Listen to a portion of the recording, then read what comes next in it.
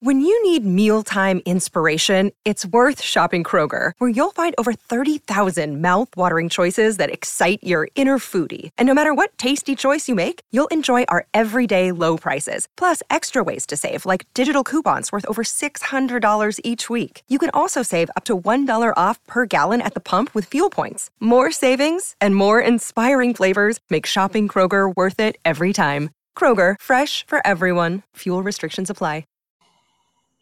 What's going on, my friends? It is time for another edition of Strictly Business with Eric Bischoff. I, of course, am John Alba. And my friend, Mr. Bischoff, we are reunited. It's been a few weeks since you and I have been able to sit across from one another and put on some Audible chocolate for all of our listeners and viewers. But I'm very grateful to be spending some time with you today. How are you? It looks like you're on location. I am on location on my son's deck in Florida, and just getting on a little bit of family time, getting to enjoy the grandson and just hanging out. Nothing better than that. I hear the allergies are a little rough out there. Yeah, I spent about the last 4 or 5 days. Every day I was out on a motorcycle just riding around enjoying the weather, and forgot about all the allergies that exist year-round here in Florida. So I was not so gently reminded yesterday when I woke up and my head was the size of 2 basketballs. My head feels like it should be on Andre the Giant's body. That's how big it feels. Well, I'm glad that you're feeling up to doing this show. Like I said, love Strictly Business with you, Eric Bischoff. 83weeks.com is where you can subscribe. But if you want early access and first access, adfreeshows.com is the place to be. You want to sign up right now. You'll get early access to pretty much all the Conrad Thompson Cinematic Universe podcasts, plus live recordings, and we are live with our top guys, top gals, everyone in between today, and on the 83 Weeks YouTube as a treat as well. And we've got a special episode, Eric Bischoff. Before we get to that, though, I do want to put a quick bow tie on your episode from 2 weeks ago with Tom Deshane's. Last week we had a best of the business, but with Tom Deshane, I thought Tom is just one of the smartest minds out there when it comes to assessing storytelling. And I wasn't even on that episode, but I listened and just loved listening to the two of you go back and forth. Is there anything else you'd like to add on Tom's assessment of the Bloodline story? No, I think Tom pretty much covered it. There's not much I could possibly add. He's so good. He not only understands traditional storytelling and literature and in the works of Shakespeare and Aristotle and so many other of the great writers and thinkers of the past, but he's also a massive wrestling fan, as if you couldn't tell by listening to him. You know, he can go back and recall stories and characters and their evolutions and in more detail than I think any of the people that ever even created it knew. So it's fascinating to listen to Tom. Go back and listen or watch if you haven't already. It's on the 83 Weeks podcast feed, 83weeks.com, and on YouTube as well. Awesome episode. I'm sure that won't be the last time we have Tom on to discuss some stuff. But the Bloodline story is very relevant to our episode today because we are talking about the construct of a professional wrestling show and how you go about segmenting a show and putting it together from a production standpoint. How do you feel different quarter hours? How do you stagger your show? And Eric Bischoff has a lot of experience in that. And as part of our little social experiment, we had Eric watch Raw this week and watch Dynamite this week, and we'll kind of take a look at how those things stacked up in addition to some of the past week's episodes we have quarterly ratings for. But before we get into the nitty-gritty of these particular episodes, Eric, in a theoretical perfect world, what are the core elements of what should make up a professional wrestling program, be it a 2-hour program or a 3-hour program? Okay, let's start with the obvious. Obvious would be great action or action. Hopefully it's great action. It doesn't always have to be great. Sometimes it can be just mildly entertaining. Sometimes action in the ring can be used as a transition, meaning you want to get your crowd up and at a peak at something very dramatic and compelling going on inside of the ring. And you may want to just let them down a little bit with a match that maybe isn't quite as compelling or the stakes aren't quite as high. Some people can cynically refer to that as a filler type match. I think of it more as a transition because I think when you produce a television show, and this is what makes, wrestling so tricky when it comes to other forms of entertainment, is that you're entertaining the crowd at home. You need to hold that television audience because television is the core. It is the lifeblood of any wrestling promotion, at least currently. But you've also got your live audience, which in a way, and I've talked about this many times in the past, in a way, your crowd is as much of a character in that show as the people in the ring. So you need to manage both the live audience as well as your television audience in order to maximize the emotion, the compelling nature, hopefully, of what it is you're producing. So you've got action in the ring. You've got talent narrative that can take place either inside of the ring with a microphone or backstage or something that was pre-taped either earlier in the day or earlier in the week, a sit-down type interview, something where you get to know the talent on a little bit more of an intimate basis. And then, of course, you've got your traditional color and play-by-play. All of those in combination create a narrative that hopefully supports your story going forward and the action in the ring. So all those elements come together, and you're hoping that it creates something that entices the viewer to tune in next week in an ideal world here. But there's also got to be this recognition that some segments are going to draw eyes and other segments are going to lose eyes.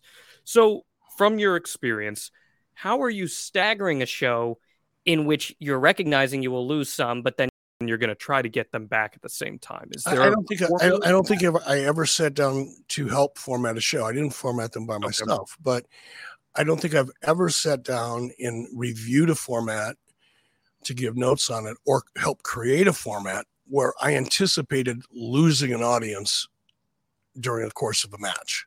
So at the let me finish. Please go ahead. At the very least, I always hoped to maintain the audience I had, and that too is a function of the format. So let me explain that a little bit. And I've got a head full of Sudafed, so bear with me. But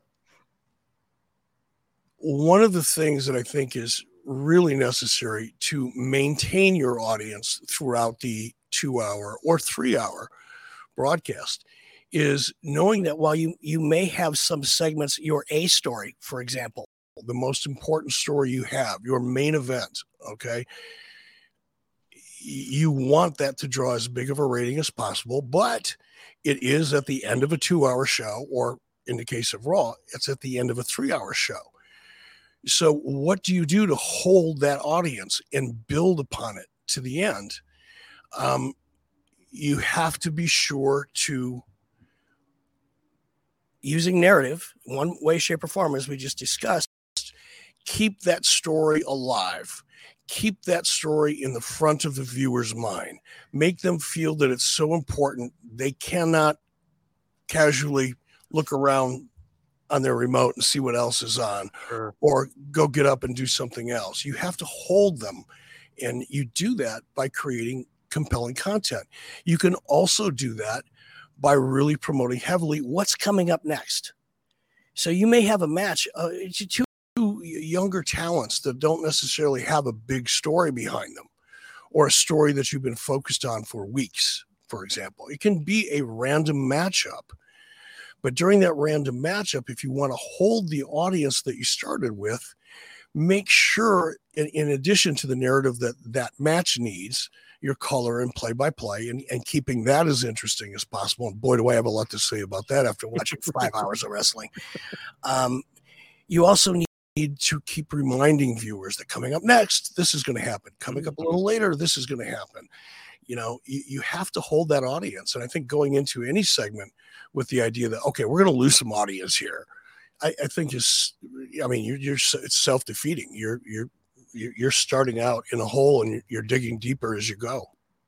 And that's what I wanted to correct. What I was insinuating there was you're not going in by being like defeatist, like, oh, we're going to lose but I'm also trying to take a very realistic approach that you're just not going to simply be able to keep an audience. No show is ever able to keep an audience consistently and rise the entire time. It's just, I beg to differ. I beg to differ. And what I'd like to do is on next week's episode, unfortunately, I didn't have the time to do it, and I wish I would have. I've got a C-130 flying over. I don't know if you can hear that or not. Is I like to go back and look at, Nitro when it was a 2-hour format. Okay. Back in 96 and 97. Let's look at those quarter hours because they're out there somewhere. Somebody's got them. You just got to look a little bit. But this may be my memory working me as opposed to my memory working. But we always strived to end up the night hotter than we started. And we were pretty consistent in doing so. So, and I think even on some of the most recent SmackDowns, we've seen that they've actually held the audience for 2 entire hours. Now, you may have a dip here or there. You're going to have some audience attrition naturally over the course of time because not everybody can sit down and watch 2 or in some cases 3 hours of wrestling. I'm a perfect example. I can't sit that long and watch anything. I'm going to get up and I'm going to go do something. I'm going to be checking my phone. I'm going to be checking my laptop for messages. I'm doing something around the house for my wife, whatever, over a 3-hour window, especially. But the question is, do I come back and sit back down and watch it and continue to watch it? Because I'm looking forward to something that's happening next or later or in the main event.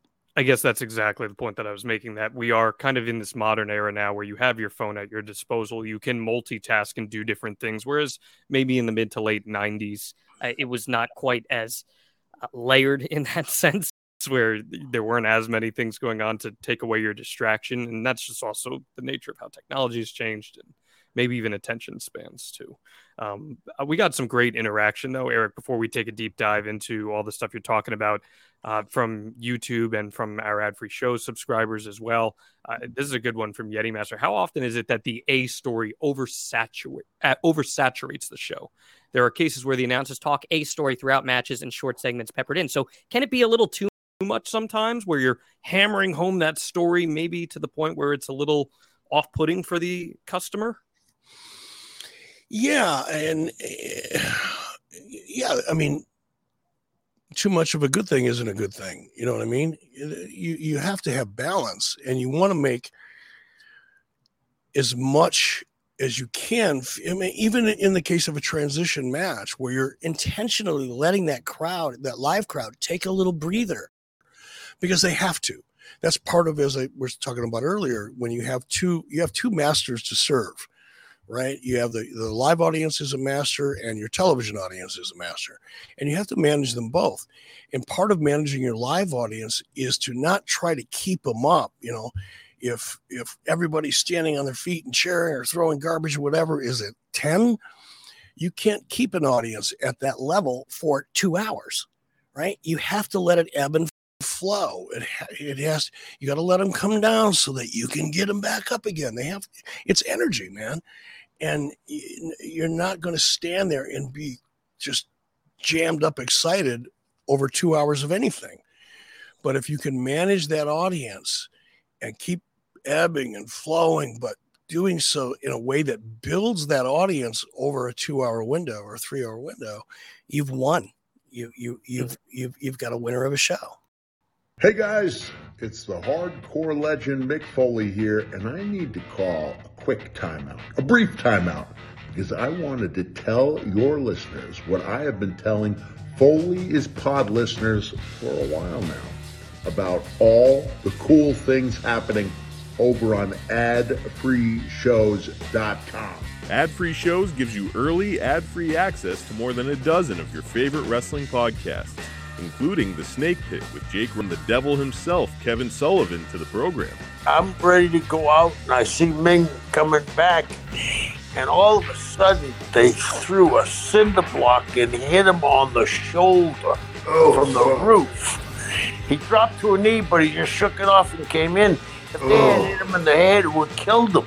David Crockett joins Conrad for an all-new edition of The Book as they go day by day through February 1985 with the help of Jim Crockett's original booking law. WrestleMania 1 is right around the corner, and Jim Crockett Promotions is running in Vince's own backyard. In that area, knew him, knew his reputation.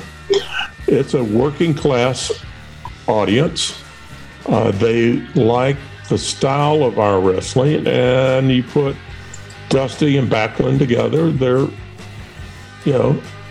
opposites, but they attract, and they make it work. This month marks the 35-year anniversary of the famous twin referee angle on the main event, and Ad-Free Shows members got to watch it back live alongside Earl Hebner on our latest premium watch-along event. I got to use Andre's dressing room after all this happened, and Andre just loved me. I mean, he just wanted me basically always be his ref, and Hogan loved me to death. That's just a small taste, a sample waiting for you, with 4 levels to choose from. 4. See for yourself why Ad-Free Shows is the best value in wrestling today. Sign up now, right now, at adfreeshows.com. Yeah. Looking for a great Mother's Day or Father's Day gift idea? I was, and I found it at Paint Your Life. With Paint Your Life, you'll get a hand-painted portrait created to fit almost any budget, and it's a great gift idea for your mother, your father, or both. You see, Paint Your Life transforms your photos into a one-of-a-kind, beautiful hand-painted portrait created by professional artists. You upload anything you can imagine. You can even combine photos.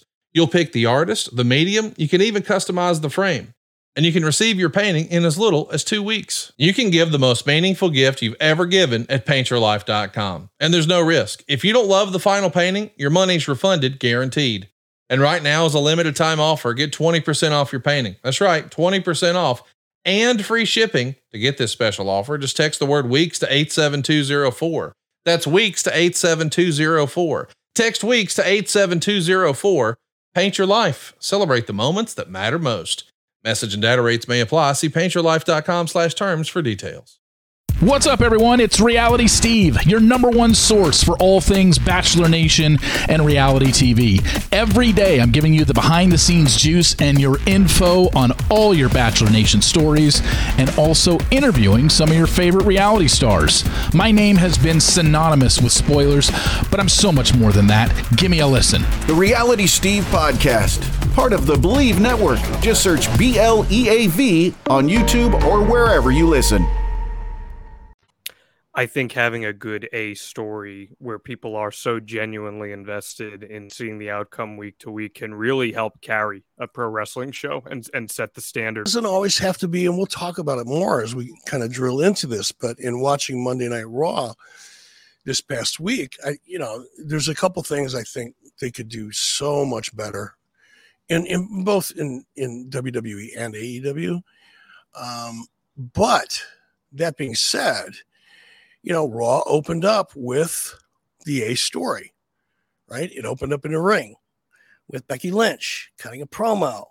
And then the drama started to ensue. Act 1 was Becky Lynch.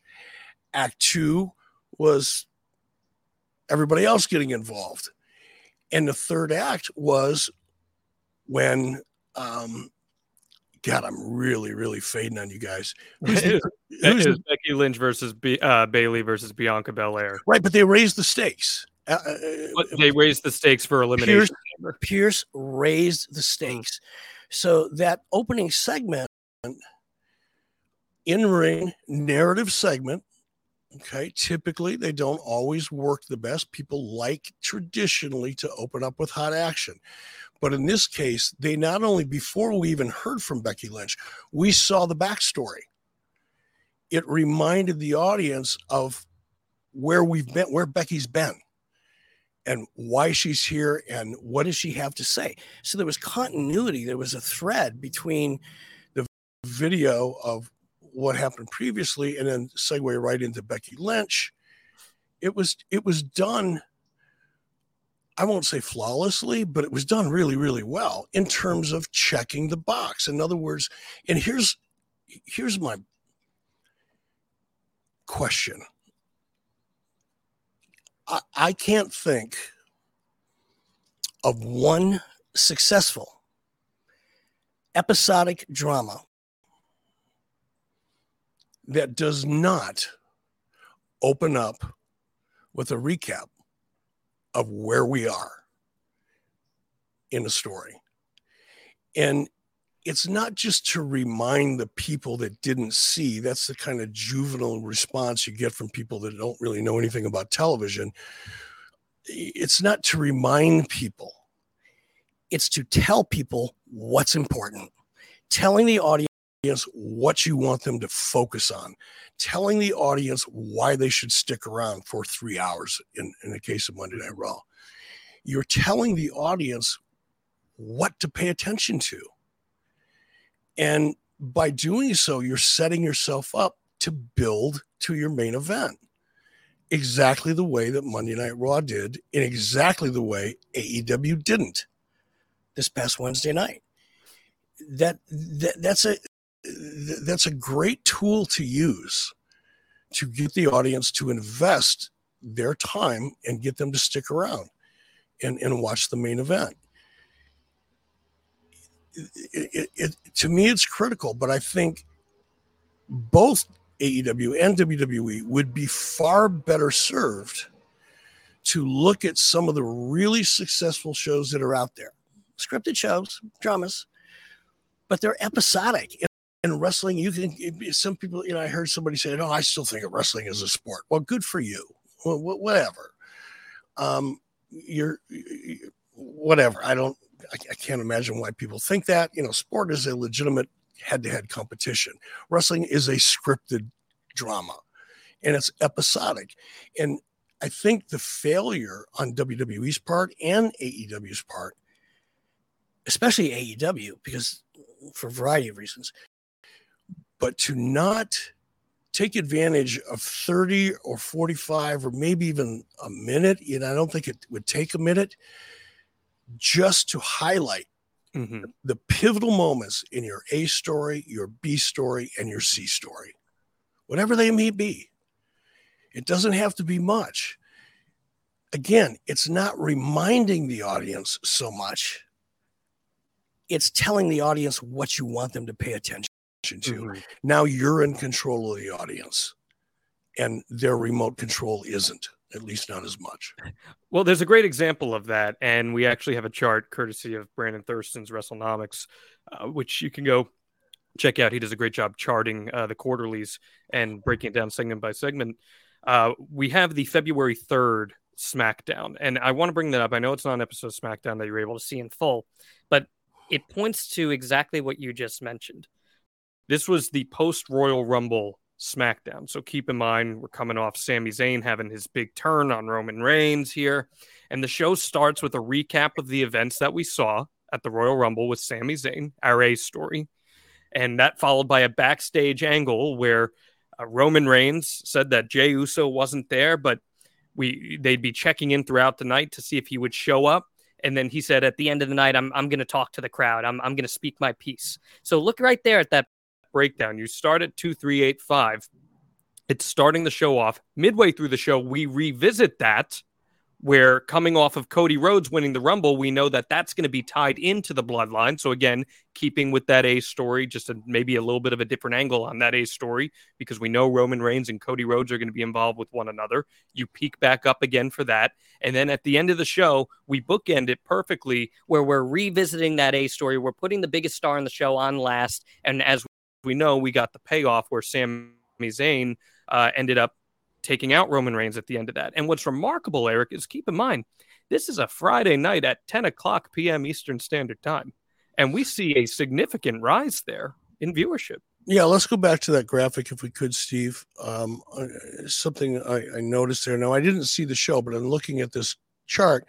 If you look from 8-4, okay, so you've got Roman Reigns. We've got your A story kicking off the show, which again kind of goes to my point of the right way to do things, because you're telling the audience that something big is coming up at the end, and you're asking them to stick around. Okay, but you've also got 8:45 to 9. You've got Charlotte in there, Cody Rhodes in there, Cody Rhodes interview, and then from 9 to 9:15, which is the crossover. That's a vulnerable time, because certain things come on at the head of the hour, and you can, if you haven't built a good format, you can lose audience over that crossover. Now, hopefully they come back, but oftentimes people just, let's see what's going on here. Let's explore a little bit on the remote. But if you can do a great job of holding that audience, as they did here with some of the biggest names on the roster right now, Charlotte Flair, Sonya, Cody Rhodes, Bloodline. I mean, they did a great job of holding that audience during that critical crossover. Mm-hmm. And if you look, they opened up with 2,385,000. Yep. Mm-hmm. Okay. And in the crossover at 8:45 to 9, they had 2,413,000 and 2,385,000. So for all intents and purposes, marginal. They held that audience. Mm-hmm. And they did it by not only putting the hottest names on the roster, arguably, some of them at least, but they also gave you an act 2. They reminded you the Bloodline story is now act 1 was the opening segment. Act 2 was this 9 to 9:15 crossover period. And then you have the final act in your main event. Again, perfect formatting. For the sake of this discussion, perfect formatting. Sure. And I want to bring up the Dynamite from last week real quick here, too. The February 8th Dynamite, before we dive into what we saw this week on TV, because I thought there was an opportunity for them to do something very similar to that SmackDown format that we just saw, but they went a very different route, and I think as a result, you saw the consequences. If Steve, do we have that chart there? Perfect. Okay. So the hottest angle, I would argue, in AEW right now is the MJF and Bryan Danielson story. It's your main event story. They're leading to a big 60-minute Iron Man match at the pay-per-view. People love Bryan Danielson. Okay. So they start the show off with MJF. And MJF, as you know, Eric, is one of the biggest draws that AEW has. So he starts off the show. Then I thought the perfect way to structure this was if Bryan Danielson versus Rush, which the stipulation was if Bryan Danielson won that match, he would get MJF at the pay-per-view. So there are stakes involved with the match. I thought if you maybe made that your main event and used the middle of the show as a reminder for what is to come and the stakes of that Bryan Danielson Rush match and why you should care about it, I don't think you would see the trend that we saw here. Because if you're taking a look at these numbers, the viewership goes up to see Bryan Danielson. People love him. It's part of the Ace story. But then there's no incentive for them to stick around, even for the Acclaimed versus the Guns Tag Team Championship match, just because I don't think the Guns are at that point right now where everyone's really putting all that much focus on them. And we saw a significant drop as a result. I thought with a little bit of tweaking, maybe similar to what you had just spoken about with that SmackDown show from the week prior, they could have had a little more success with this. What's your take just looking at that chart there? Well, it's hard to say looking at this chart because I didn't watch the show. So you got to kind of do both, for me at least, to have an opinion. But I think the bigger issue with AEW is it definitely is formatting, but it's lack of story structure. Based on what I saw this morning, because I watched it, I DVR'd it, it's just random. There's no continuity throughout the entire show.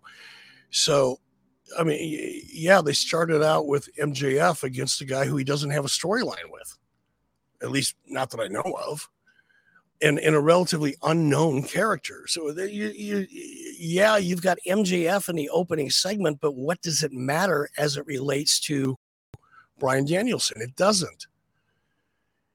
It just doesn't. It's just MJF. Just because you put someone on in the first segment doesn't necessarily mean it's a build towards anything. In this case, it wasn't. Now, again, I didn't see it, so maybe there was something more there. I'm just looking at names on a graph. Sure. Konosuke Takeshita had been involved with Bryan Danielson the week prior, and he got the endorsement from Bryan Danielson, and MJF came. Week though. This is where I start to get hot sometimes. When a certain segment of the audience, the smallest segment of the audience, fires back when I start being critical of lack of story or structure in AEW. What the AEW audience accepts as a story is not what I would accept as a story. Okay. It's not what Tom DeShanes would expect in a story. There is no structure. There is no progressive evolution of the characters or the story. It's simply angles or versions of angles or a weak narrative that doesn't really mean anything. It's just, I don't know, man. It's hard for me to have these discussions without sounding like I'm picking on AEW, but I tried really hard this morning to look for something positive so that I could speak to something positive. And I'm sorry, I just didn't see it. I saw a mishmash. I saw really bad wrestling. You know, because I haven't sat down and watched a full episode of AEW in a long time, but I kept hearing, oh, but the wrestling's better. I got news for you. I watched 3 hours of Monday Night Raw that flew by, and I watched 2 hours of AEW that I had to force myself to watch. And if I wouldn't have been doing this show with you today, I wouldn't have watched it. It was painful to watch. I thought the wrestling was marginal in many cases, marginal, and that's being kind. Some of it was really just downright bad. And I know that there's a lot of, you know, I love watching Claudio. You know, he's such an amazing performer and athlete, but he's in a match that it was okay. Mm-hmm. It wasn't. I mean, if you're into hardcore and blood, you got your nut. But in terms of athleticism and storytelling and psychology, it's just a match. And that's the problem when you're just booking matches without a compelling story, without an evolution of a character, without getting to know or feel for those characters. All you're doing is watching guys beat the shit out of each other. That's not a story. And having two guys, you know, standing out on, you know, and the guns. What's the gun show? The two young kids. You're talking about Billy Gunn's sons? Yeah. Well, I mean, having them come out and kind of standing on the stage while the match is going on. I guess if that's your idea of a storyline, then have at it.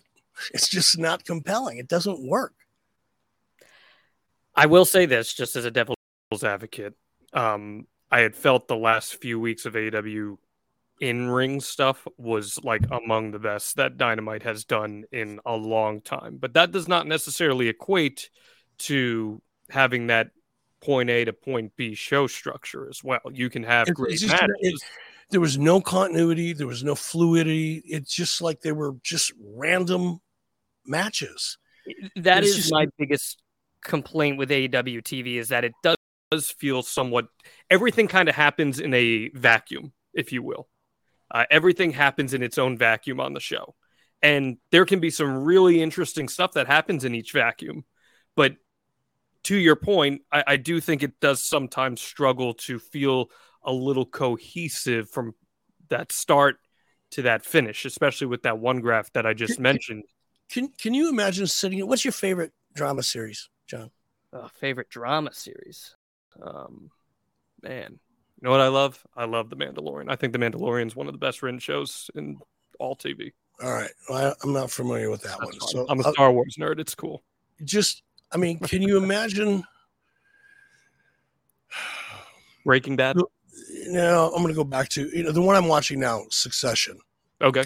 That's a fairly complex story. There's a lot of characters. Their interpersonal relationships are very nuanced. There's an A, a B, a C, a D story going on all the time. And you really have to pay attention to that show to really appreciate it. But it flows. I can't imagine watching that show if I'm watching 1 hour of just random scenes. Same characters. By the way, great characters, great actors and actresses. Perfect. Great director. But if you're just showing me random scenes and there's no real continuity to that 1 hour, I'm sorry, I'm out. I'm gone.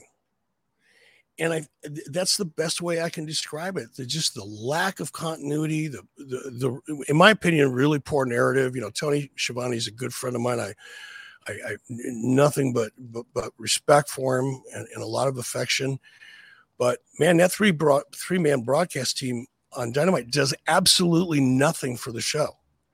That narrative is just a waste of time. It in and of itself is random and detached from what's going on.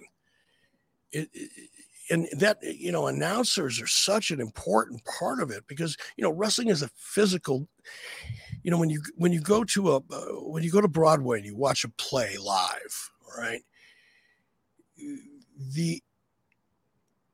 That's all narrative. It's physical in the sense that you can see the actors and the actresses and the staging, and there's drama there and there's body language. But for the most part, stage work is a spoken word, right? The narrative comes in the form of dialogue. Television, whether it's a sitcom or a drama, it's a spoken word, is your narrative. Well, in wrestling, much of the spoken word isn't spoken. It's physical. Mm-hmm. And that's why there has to be psychology. That's why there has to be an ebb and the flow. That's why there has to be a 3-act structure. So the emotions build over the course of a match until you get to the finish. And your announcers have to do the same thing. Your announcers have to support that narrative. But when you've got 3 people and not one of them is calling play-by-play, and they all have, a color commentary perspective, and none of it is really advancing story the way it should. It's interesting to me, that approach, because I know, Jim Ross certainly believed in what I just said. Tony Schiavone was great at it, but I'm watching AEW, and to a degree, I was less than impressed with WWE's color and play-by-play. I just think we've gotten away from using the narrative that your color commentator, your play-by-play can provide. We've gotten so far removed from making that a significant part of the storytelling aspect of a show that, to me, it's just background noise. It's just there. Provides very, Taz, in watching AEW this morning, Taz did say, in my day, or I've been in situations like this, or perhaps this is what whoever is performing in the ring is thinking. And that's what Taz should be doing. But somebody should be calling play-by-play. Somebody should be threading this all together and talking about why it's even important. Why is what we're watching important? That's the one thing. I started out, I was going to make notes. And in the case of watching Monday Night Raw, I don't want to sound like I'm blowing smoke, but I got into the show so much that I just quit making notes, because making notes requires me to take myself out of the show, right? I didn't want to do that. I wanted to feel the flow of it. And there was nothing really to make a lot of notes on, other than, man, I think color and play-by-play could be so much more improved. And maybe that's just me. Maybe it's because of the way I came up. Maybe it's because of the type of wrestling that I watch. But I've said this before, man. I live in a little town in Wyoming, Cody, Wyoming. There's less than 10,000 people in that town. I've never been to a girls' basketball game. I'll probably go to a girls' basketball game, a high school basketball game, because I love listening to local radio. And there's a local guy there, sports guy, that covers girls' basketball. And if I'm out riding around in my truck, I turn that on and I get excited about what I'm listening to, because the play-by-play, the guy that's calling play-by-play, brings me into that basketball game. Even though I don't have anybody, I don't know anybody on the team. I don't have any friends who have kids on the team. I'm not necessarily a basketball fan, but he brings that basketball game to life vis-a-vis his ability as a narrator, play-by-play guy. But he's really telling stories. And that, to me, is what's severely lacking in both products today. And I do want to say one thing as a disclaimer, because I know I'm going to come off as beating up pretty badly on AEW in this, because they deserve it. But also, it's a little unfair to compare a go-home show for a pay-per-view to a show that is 3 or 4 weeks out from their next pay-per-view. Mm-hmm. Right. So it is a little bit unfair in that respect, but I think in terms of basic formatting, it really doesn't matter. I want to retort real quick just on the play-by-play front, just kind of trying to put myself in my seat, if I can lean into my background a little bit in calling pro sports and whatnot. I do believe the role of a play-by-play guy is to serve as the point guard, to facilitate the tempo of the show flow or the game flow, whatever it may be, and how the audience consumes it. And they are to serve up their color commentator, where the color commentator then adds their personal background or their experience into it to help further the action that we just saw from the screen.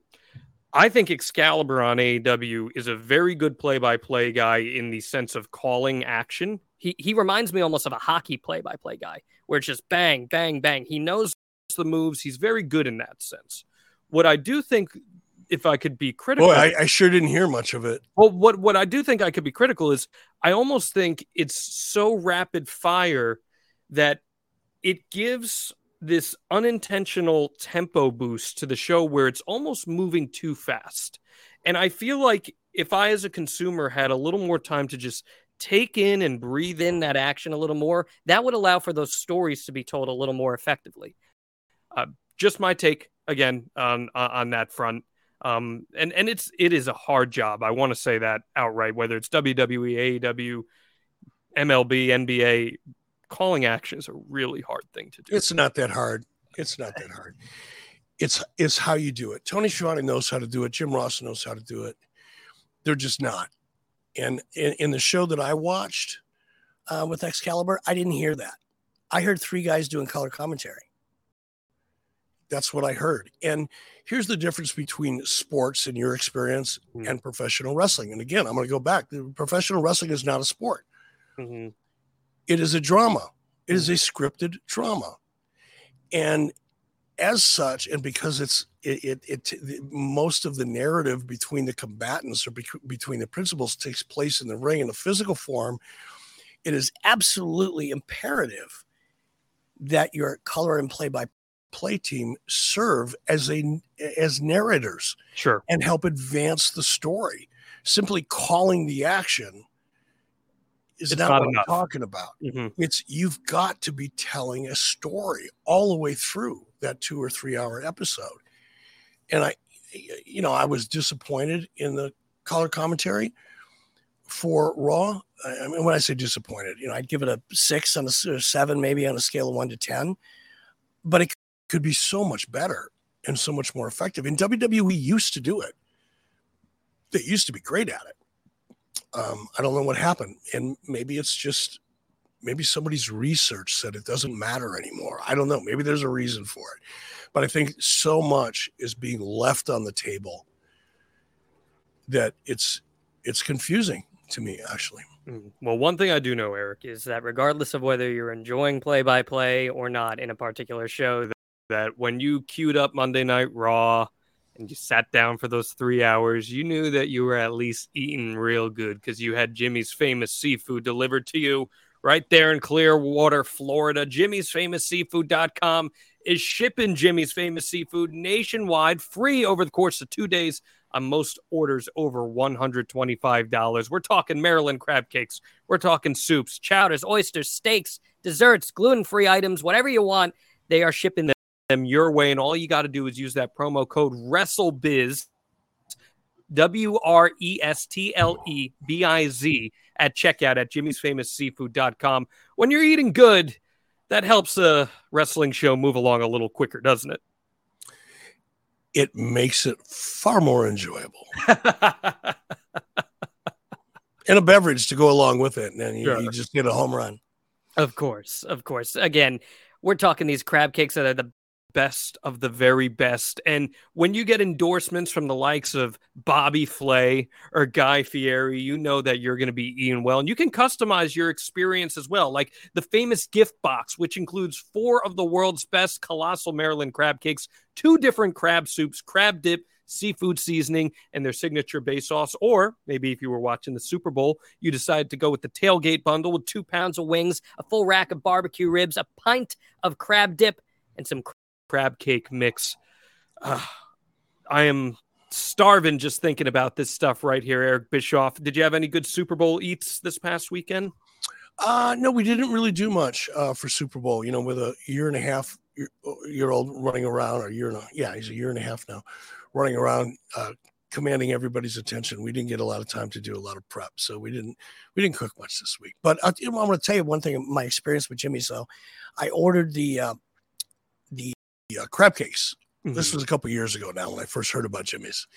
Had them show up to the house, and they're like patties about, I don't know, about that big around, and maybe inch or so thick, maybe a little more.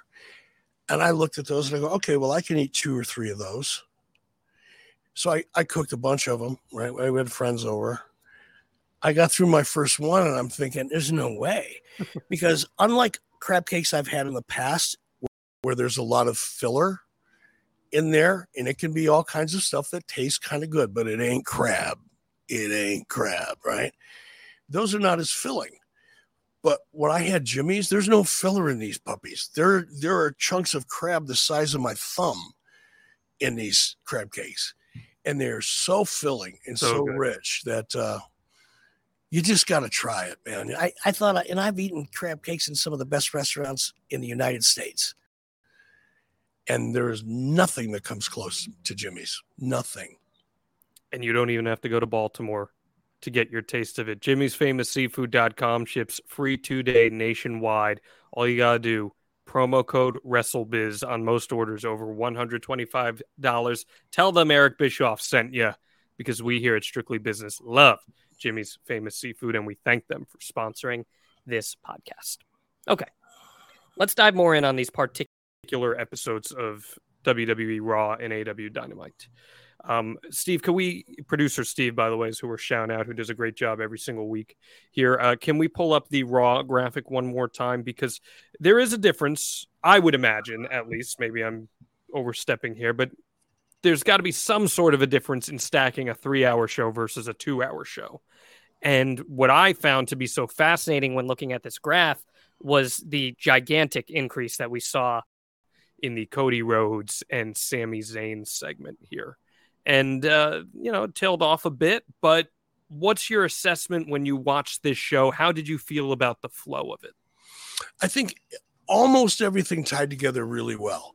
There was a real cohesiveness to the show. It flowed. Everything felt connected, even if it wasn't. And that's the flow of the show, the energy of the show, the ebbs and valleys, if you will. But even looking at the graphic, 3-hour show, what did they lose? 200,000 viewers from the opening segment? I mean, that's kind of amazing on a 3-hour show. Not even that. A little over 150, 160,000 viewers from the show open to the show close on a 3-hour show. That to me is outstanding. And another thing, going back to the Cody Sami promo, the other thing I noticed about the show, which was really obvious to me in the Cody and Sami promo, is every segment, almost every segment, not quite every segment, almost every segment that I watched had some kind of element of anticipation built into it. Meaning you weren't just watching a match, you weren't just watching a promo. In the back of your mind, you're thinking, ooh, something could happen here. That's that spontaneity that makes live TV work. Here's an example. Perfect example. And again, with a head full of Sudafed, I'm going to probably screw this up. But the young lady who's the announcer opens up with Corbin. And before Corbin can barely get a word out, she gets word, wait a minute, we've got something going on up in the ring. You remember seeing that? Mm-hmm. And then, now that created, what did that create for me? Anticipation. anticipation, or there's a sense of urgency. Something's happening that's so important. We've got to do what we normally don't do, because we normally don't do this type of thing. We normally don't open up to do a backstage segment with someone and then shut it down 15 seconds in so we can jump up into the ring because something more important is happening. That's very unusual. But what does that tell the viewer? Ooh, this is important. You better not leave. Oh, by the way, it was a crossover too, wasn't it? That feeling of anticipation and urgency is what I saw throughout this show. There was not a segment where I didn't feel like, well, I better pay close attention to this. You know, it held me because I knew something could happen that I'm going to want to comment on. Right? I'm not watching it like, an average viewer. I'm watching it from the eyes and perspective of a producer. And I thought that's one of the things, with the exception, I think, 2, maybe 3 segments. Every one of these segments had that element of surprise or anticipation, urgency built into it. And I again, not to blow smoke, but that's how it should be done. I thought that the segment between Sami Zayn and Cody Rhodes was one of the most ballsy segments, first off, that WWE has put on some time, just because of how precious those fan reactions are to both Sami Zayn and Cody Rhodes right now in relations to this Bloodline story, where there's kind of a 1A and a 1B of the Bloodline story with Cody and Sami, and they weave them together in a way that got a lot of people talking. And looking at that graph, if we could get it up one more time here, Steve, I'm curious what your take on this is, Eric.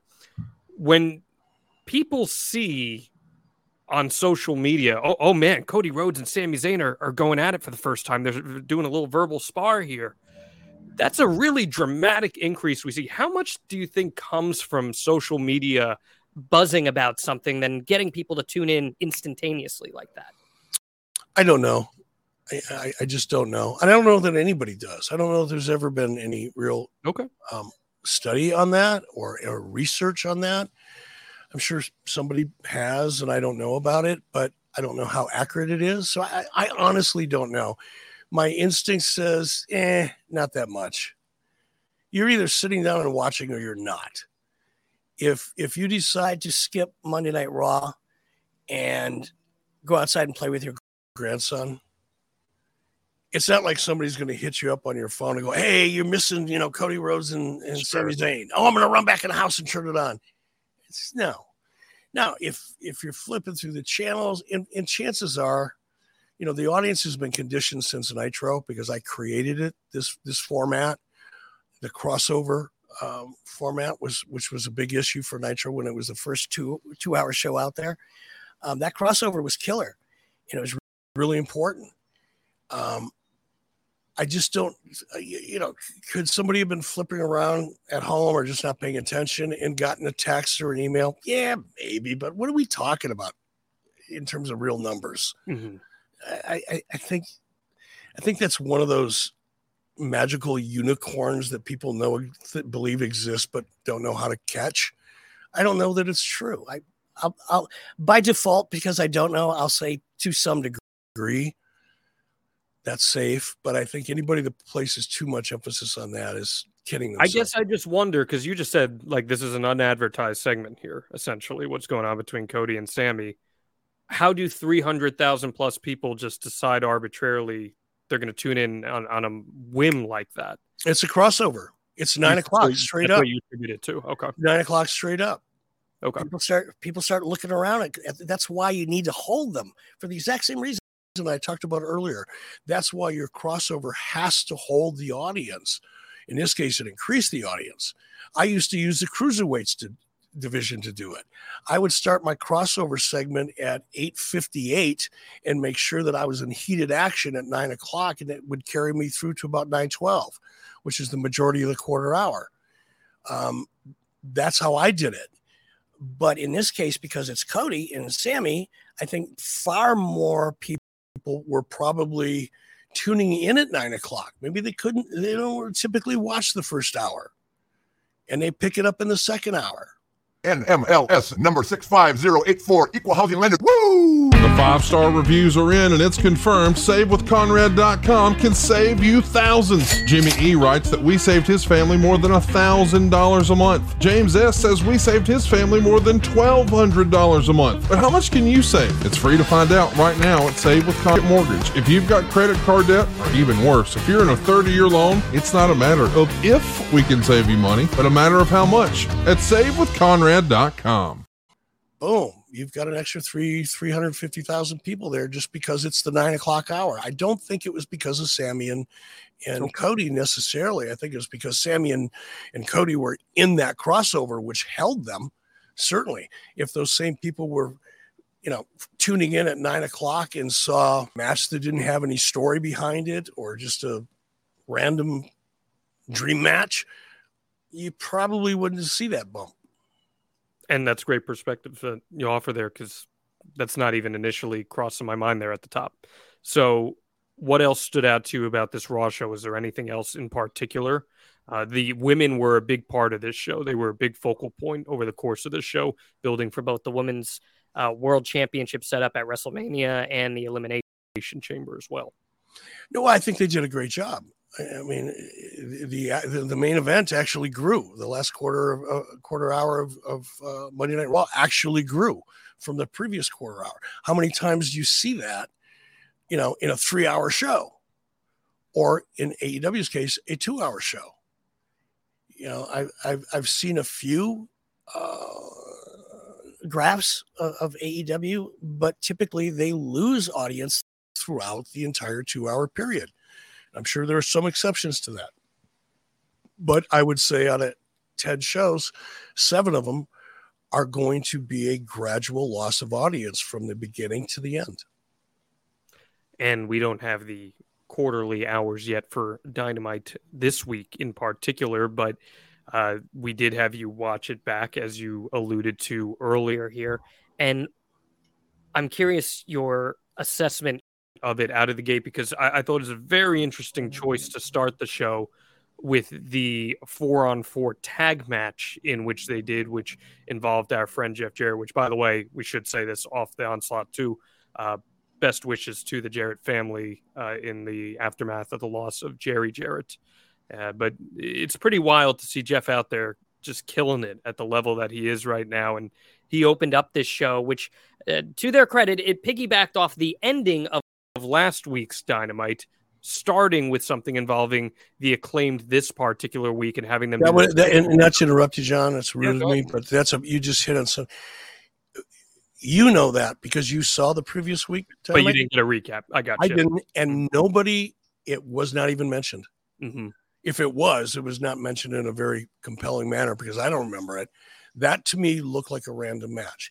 Now, hardcore AEW fans will say, yeah, but if you'd watch the show, you'd already know. That's not the point. The point is you want to build an audience. You want someone who's never watched the show before to go, I hear a lot about this show. I think I'm going to check it out.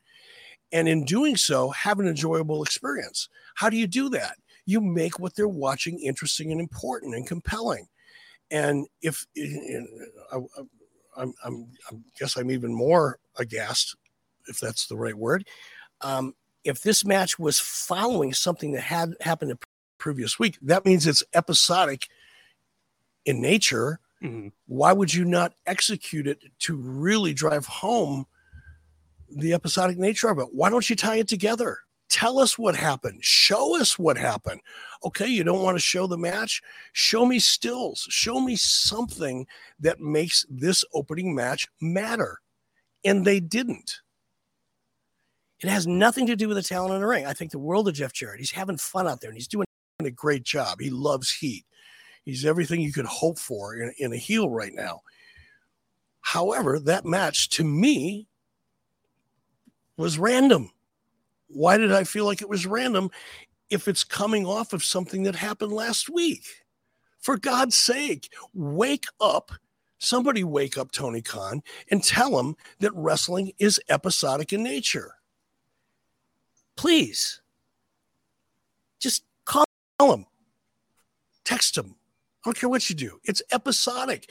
And now you've got something that clearly was a result of something that happened the previous week, and I didn't even know about it. That's not how you grow an audience, fans, folks.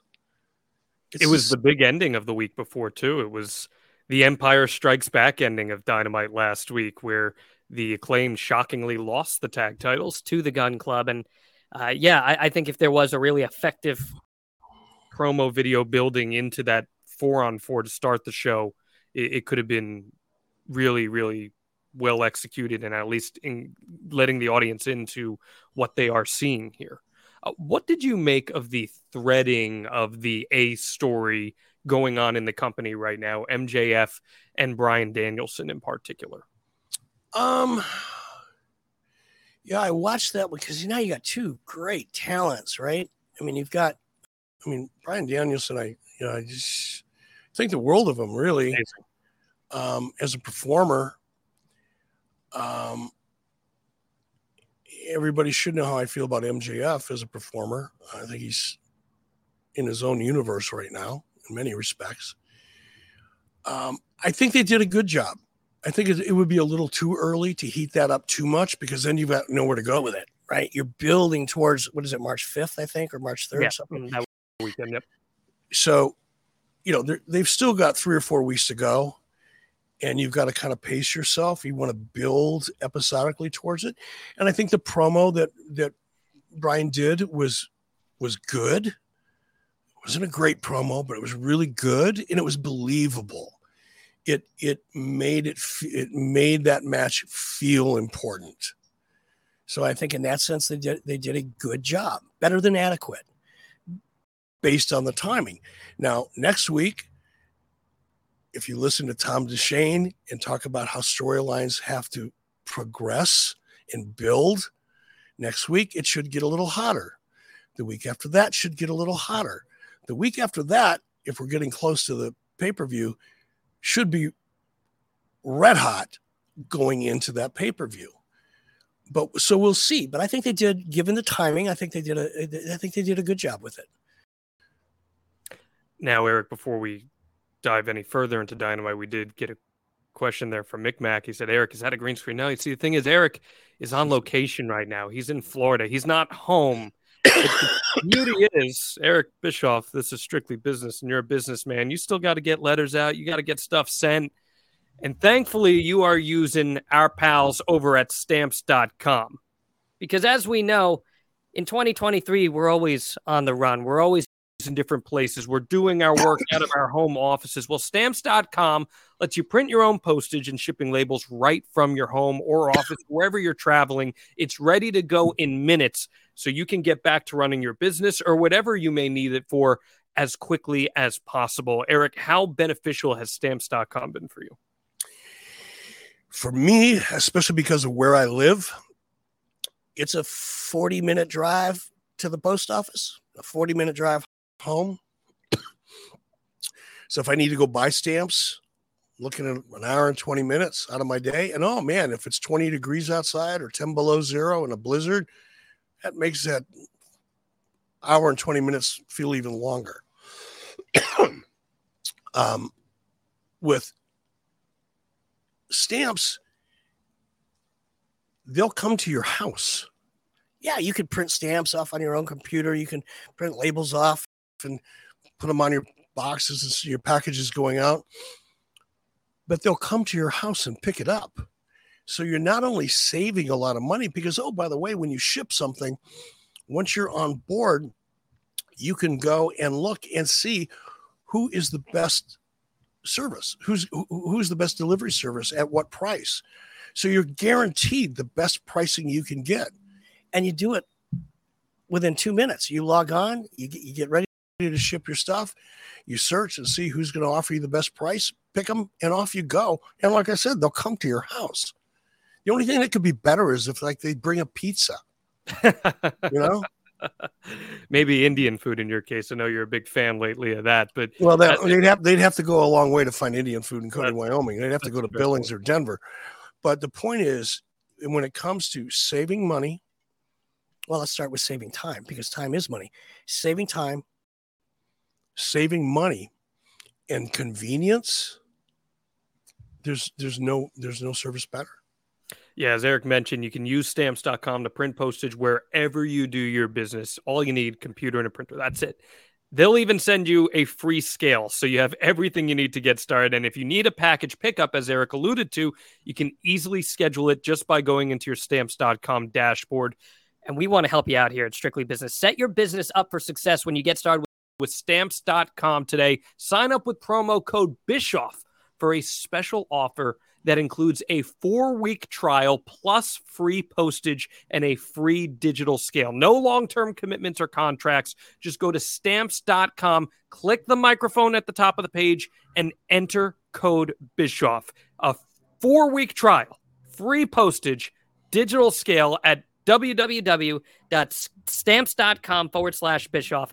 Thank you to stamps.com for sponsoring this show. This is something that I'm excited to utilize soon, and I hope that you do as well as we welcome our newest partner to Strictly Business, stamps.com. Okay, Eric, let's continue here on the Dynamite discussion before we wrap things up on Strictly Business.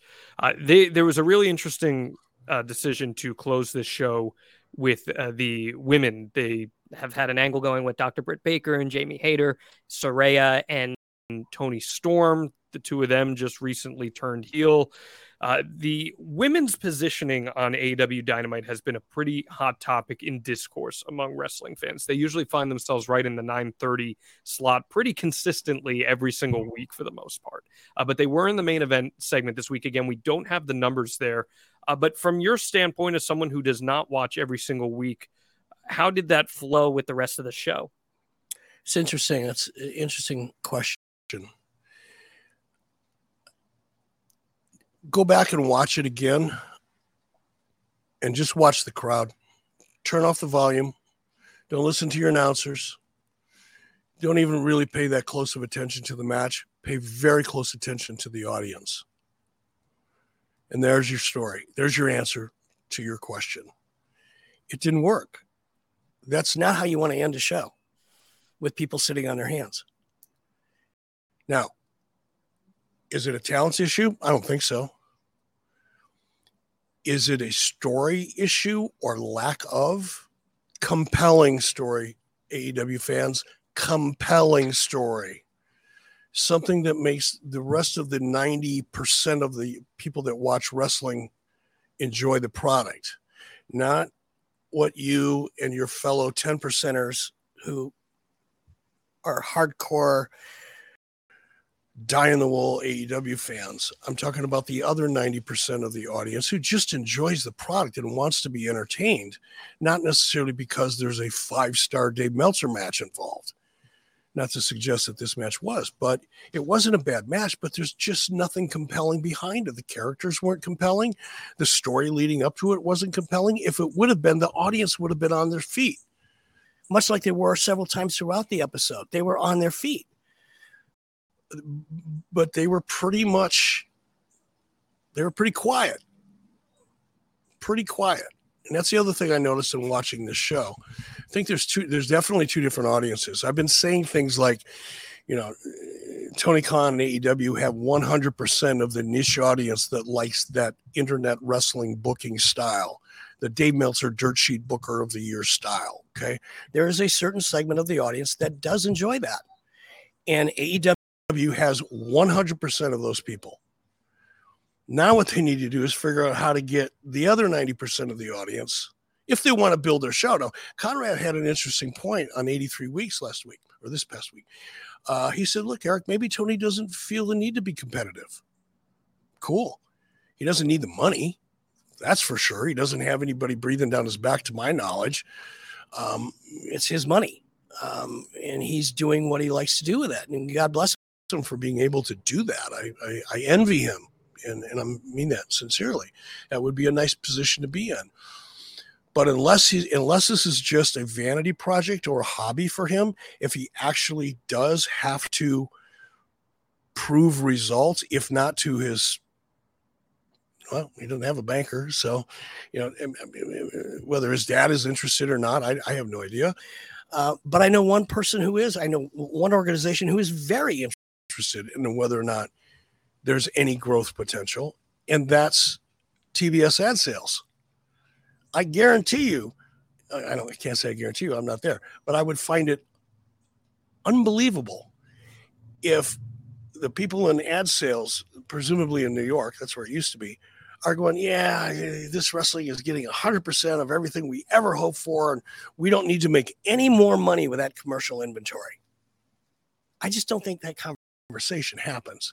So while Tony may not feel the need to actually compete with AEW and simply want to provide an alternative to the great storytelling that we're seeing right now in AEW by putting together internet-centric matches and matchups with a lot of blood and a lot of violence and that ECW-ish vibe to it,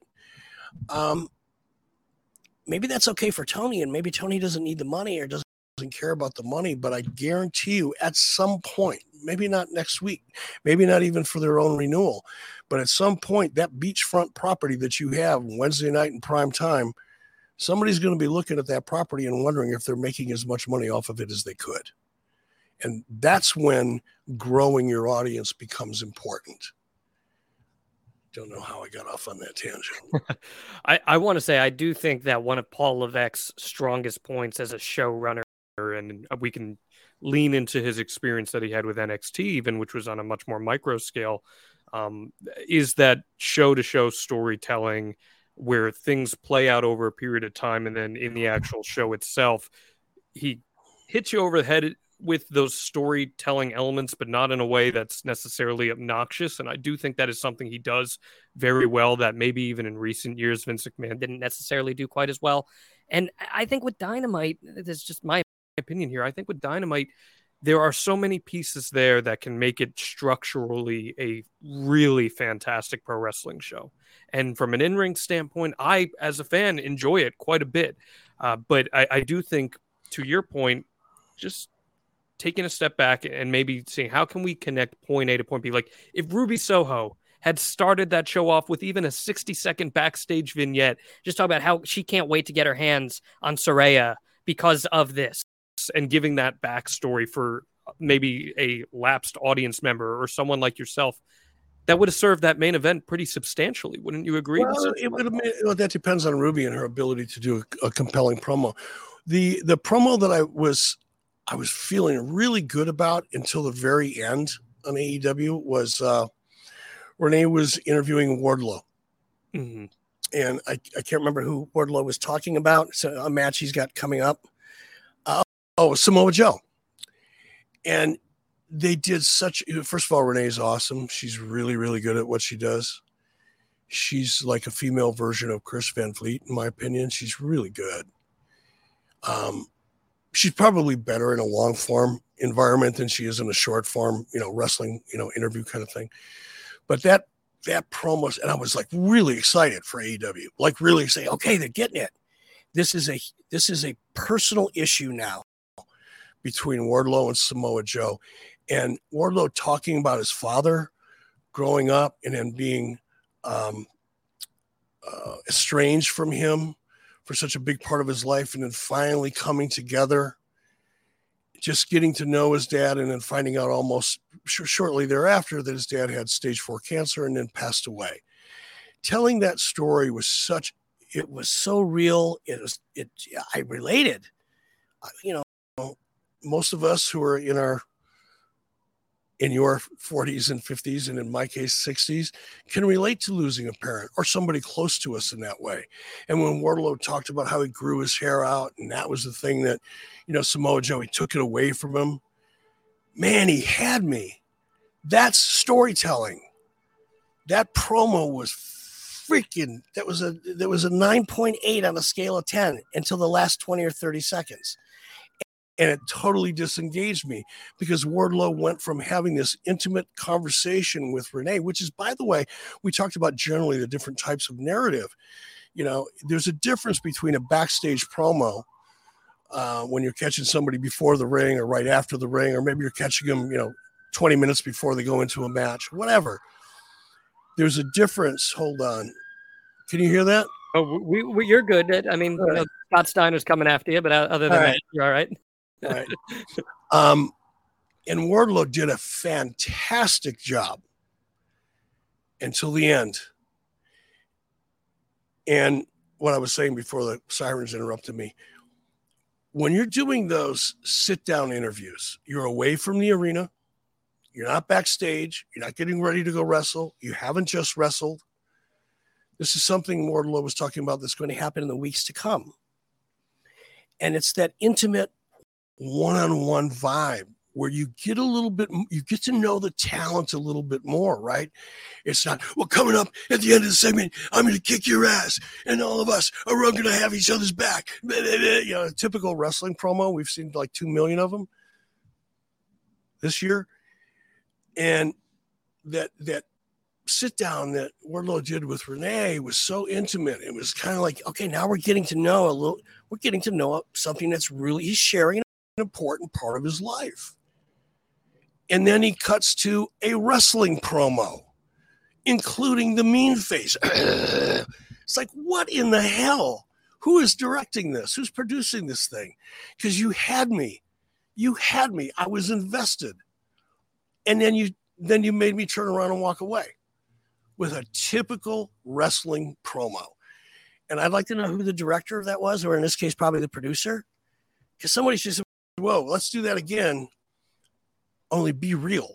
Mm-hmm. Don't be wrestler face mean guy. Keep it real. He went from a great, intimate, compelling, really emotional based narrative to a backstage promo.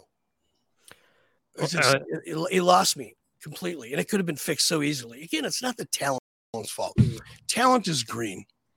A lot of these talents haven't really worked with people that are good at that kind of thing.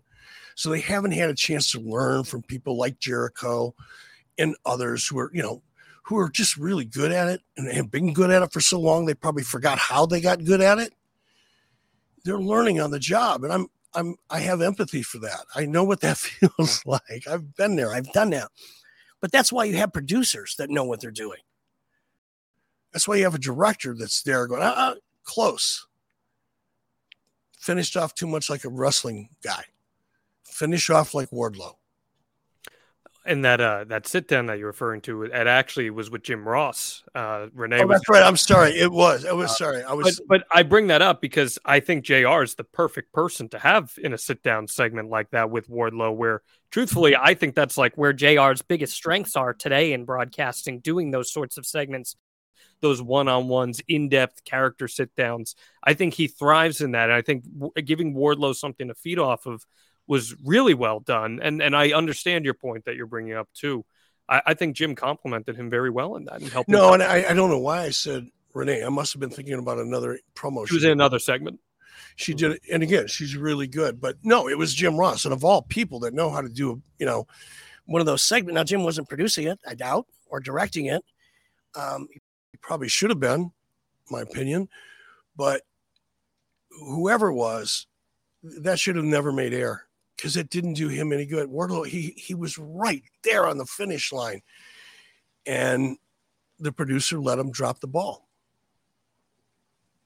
Very fascinating insight there. And it's maybe not something you think about right on the surface level, but if you dive a little deeper, it's certainly just one of those critical elements of helping build characters to get the audience to care about them and want to tune in to see them wrestle next week or get that comeuppance down the line. It's all. If nothing else, I just I don't know why I care. I don't. I shouldn't actually. You love the art at the end of the day, Eric. You do. But there's nothing wrong with that. I just wish. I think I said it in 83 weeks. I hope WWE looks back at this. The last 6 months of this Bloodline storyline and go, okay, how did this work so well? Because there are, again, going back to Tom DeShane, there are elements within that story that you can replicate. The ideas are going to be different. The talent's going to be different, but the beats along the way can provide a template so that you can take out Bloodline, insert this guy, take out this guy, insert this woman, take out this woman, insert that guy. you can replicate those formulas once you figure out what they are. You don't have to use the same ingredients every time, but the formula pretty much stays the same. The beats along the way. And Conrad's AIM 661 said, Conrad, and he did say, Conrad said, hear me out. Maybe Tony doesn't want AEW to grow. That is such an abstract alien thought. I can't even process it, but maybe that's true. And again, I'll go back to what I said earlier. Tony may not want it to grow, but I'm pretty sure the people that own that beachfront property that he's renting do, or actually paying him to rent on. But at some point, growth becomes necessary because in the television business, you're either growing or you're slowly dying. I think that is the perfect point to make here as we wrap up, Eric. Because I'm slowly dying. These allergies are kicking my ass. Hey, this was a lot of fun. I appreciate your insight on this. I know all of our fans do as well. Again, guys, subscribe 83weeks.com. You'll get Strictly Business pushed right to your device wherever you listen to your podcast, or sign up at adfreeshows.com. Normally, you'll get early access to that. We went live today. We're live, pal. It was a lot of fun. We appreciate all your interactions. Anything else you'd like to add here, Eric? No, man. It's good to be back in the saddle again. I'll be heading back to Wyoming here on Saturday and be right back into my treehouse doing what I do. So I look forward to seeing you next week. Absolutely, my friend. Thank you, everyone, to tuning in to Strictly Business with Eric Bischoff. We will see you next time.